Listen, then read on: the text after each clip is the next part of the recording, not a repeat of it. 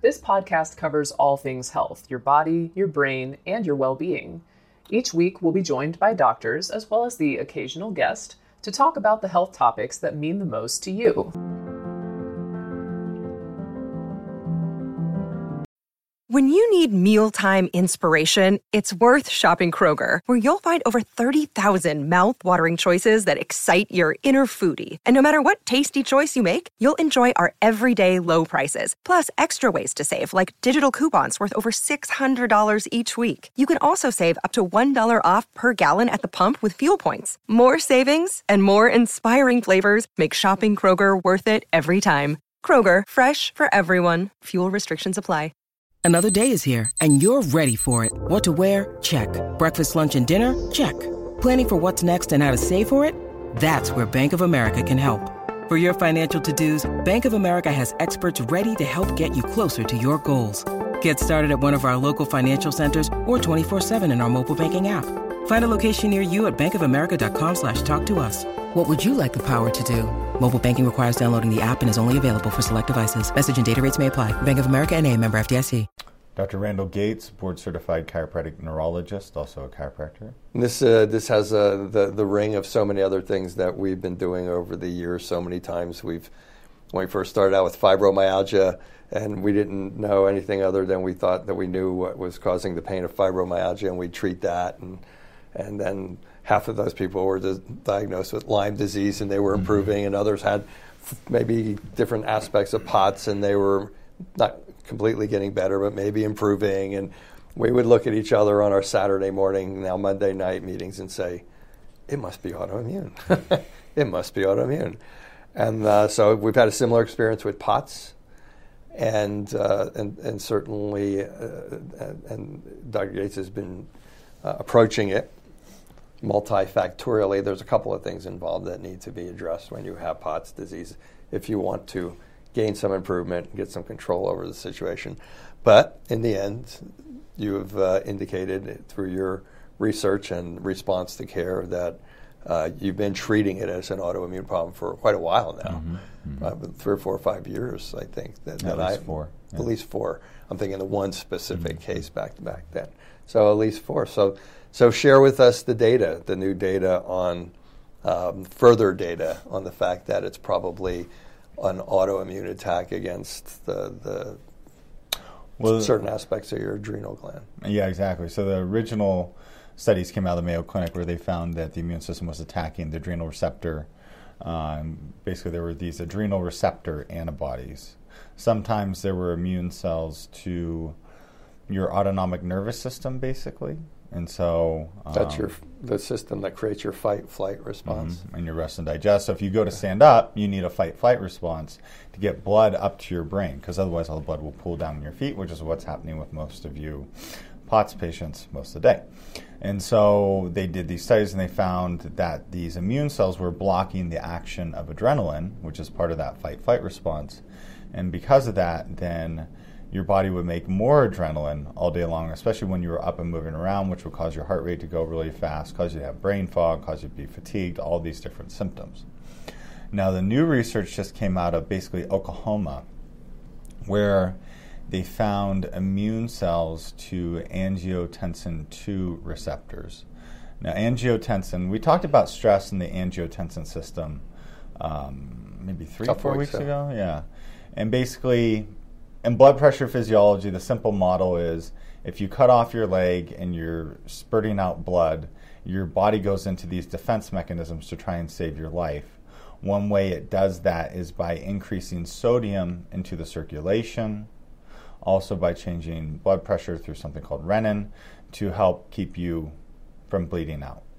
Well, in the world of blood pressure, because we have such an issue with that in our society, the pharmaceutical companies have created drugs that, in essence, will affect these blood pressure mechanisms through what I mentioned. Renin, angiotensin converting enzyme, all these different mechanisms are involved.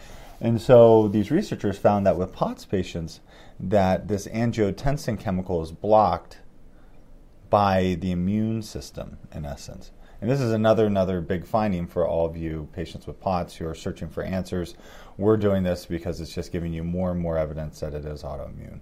So it's a double whammy. It's a double whammy.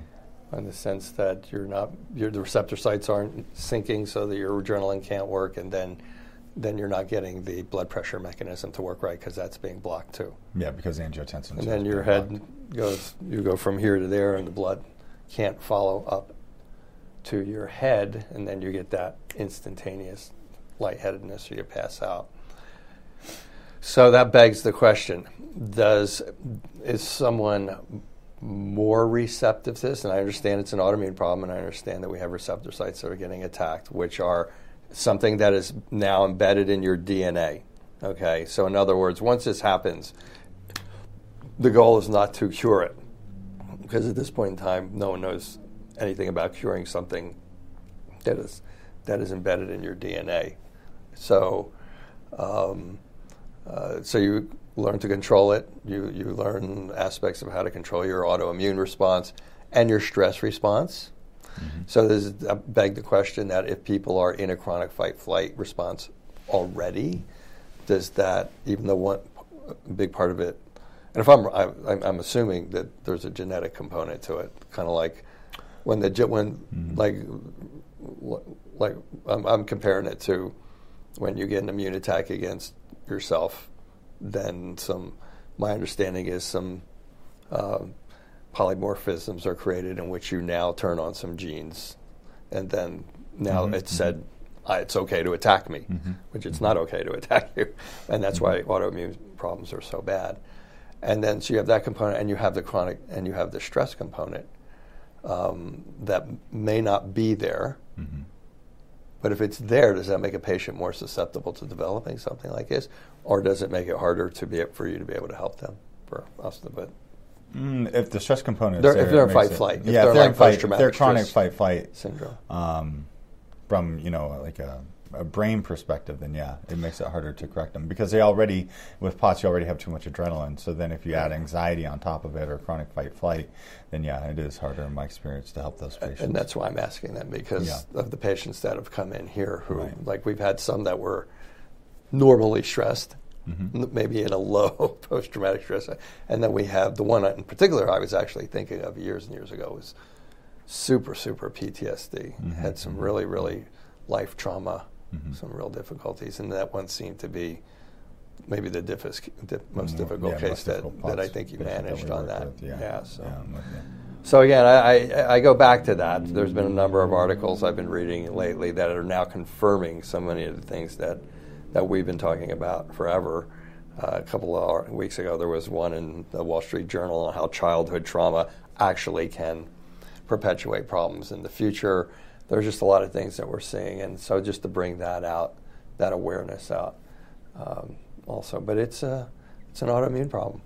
It is, and it can also involve small fiber peripheral neuropathy as well, which we see overlap with fibromyalgia, and that's where your pain nerves start to die and degenerate, but the same nerves that send signals regarding pain also send signals regarding blood pressure and blood vessel tone, and so that's why it's really important for POTS patients. So it is multifactorial. It's not all autoimmune, but a significant percentage is either autoimmune or neuropathy or both. Yeah. So that's basically the deal. So you'd be addressing all that. You'd mm-hmm. be addressing the stress response. You'd be addressing immune inflammation, in addition to the, eat salt and put the blood mm-hmm. pressure mm-hmm. socks on and mm-hmm. get your blood pressure up. And it's probably quite a bit beyond that to get a more optimal response mm-hmm. That you can not just experience but maintain into the future. And then they're also seeing histamine responses being too high in POTS patients, so we see that as well. Makes sense. So yeah, there's a lot of overlap there. But yeah, if you're a patient who has chronic fatigue, if you're not feeling well, looking into POTS is something that's very important. The way it's standardly diagnosed is you take your heart rate while you're laying flat with your head not elevated first thing in the morning when you wake up, and then you take it 10 minutes later after you've been up and moving around, and you look for a 30-point increase in your heart rate. That's one way to evaluate for POTS, and you do that over a week's time. The tilt table test is the other way to make sure that you have it or you don't have it. So that's the data on it. Anything else you want to add? No, I think that's good. All right, well, we'll be back next week with another exciting broadcast. So this is important. You want to know how to get better. Now, there's going to be some nuggets in here that are going to help some of you. There's going to be some of you who are like, throwing spitballs at your screen going, wow, this guy's like an idiot. But I'm telling you, these are the basics of how to get better. And if you bypass these, plus the ones we're going to be talking about over the next week or two, you are going to have a hard time getting better at all. And if you get better, you're going to be the person who has to keep doing it over and over and over again, because there are things that are sabotaged. Wrap up this week's presentation, and I'm here to educate you. We're here to try to answer the questions that we've had over the last 6 or 7 years or 8 years or whatever it's been, and so please do that. So until next week. I hope you, if you're enjoying this, then please don't miss next week. Next week is kind of a big deal in most people's journey to wellness. So, okay, that's it for this week. Thank you for watching again, and take care. This will conclude the episode. Thanks for tuning in. If you like what you hear, please leave a comment and subscribe. Thank you.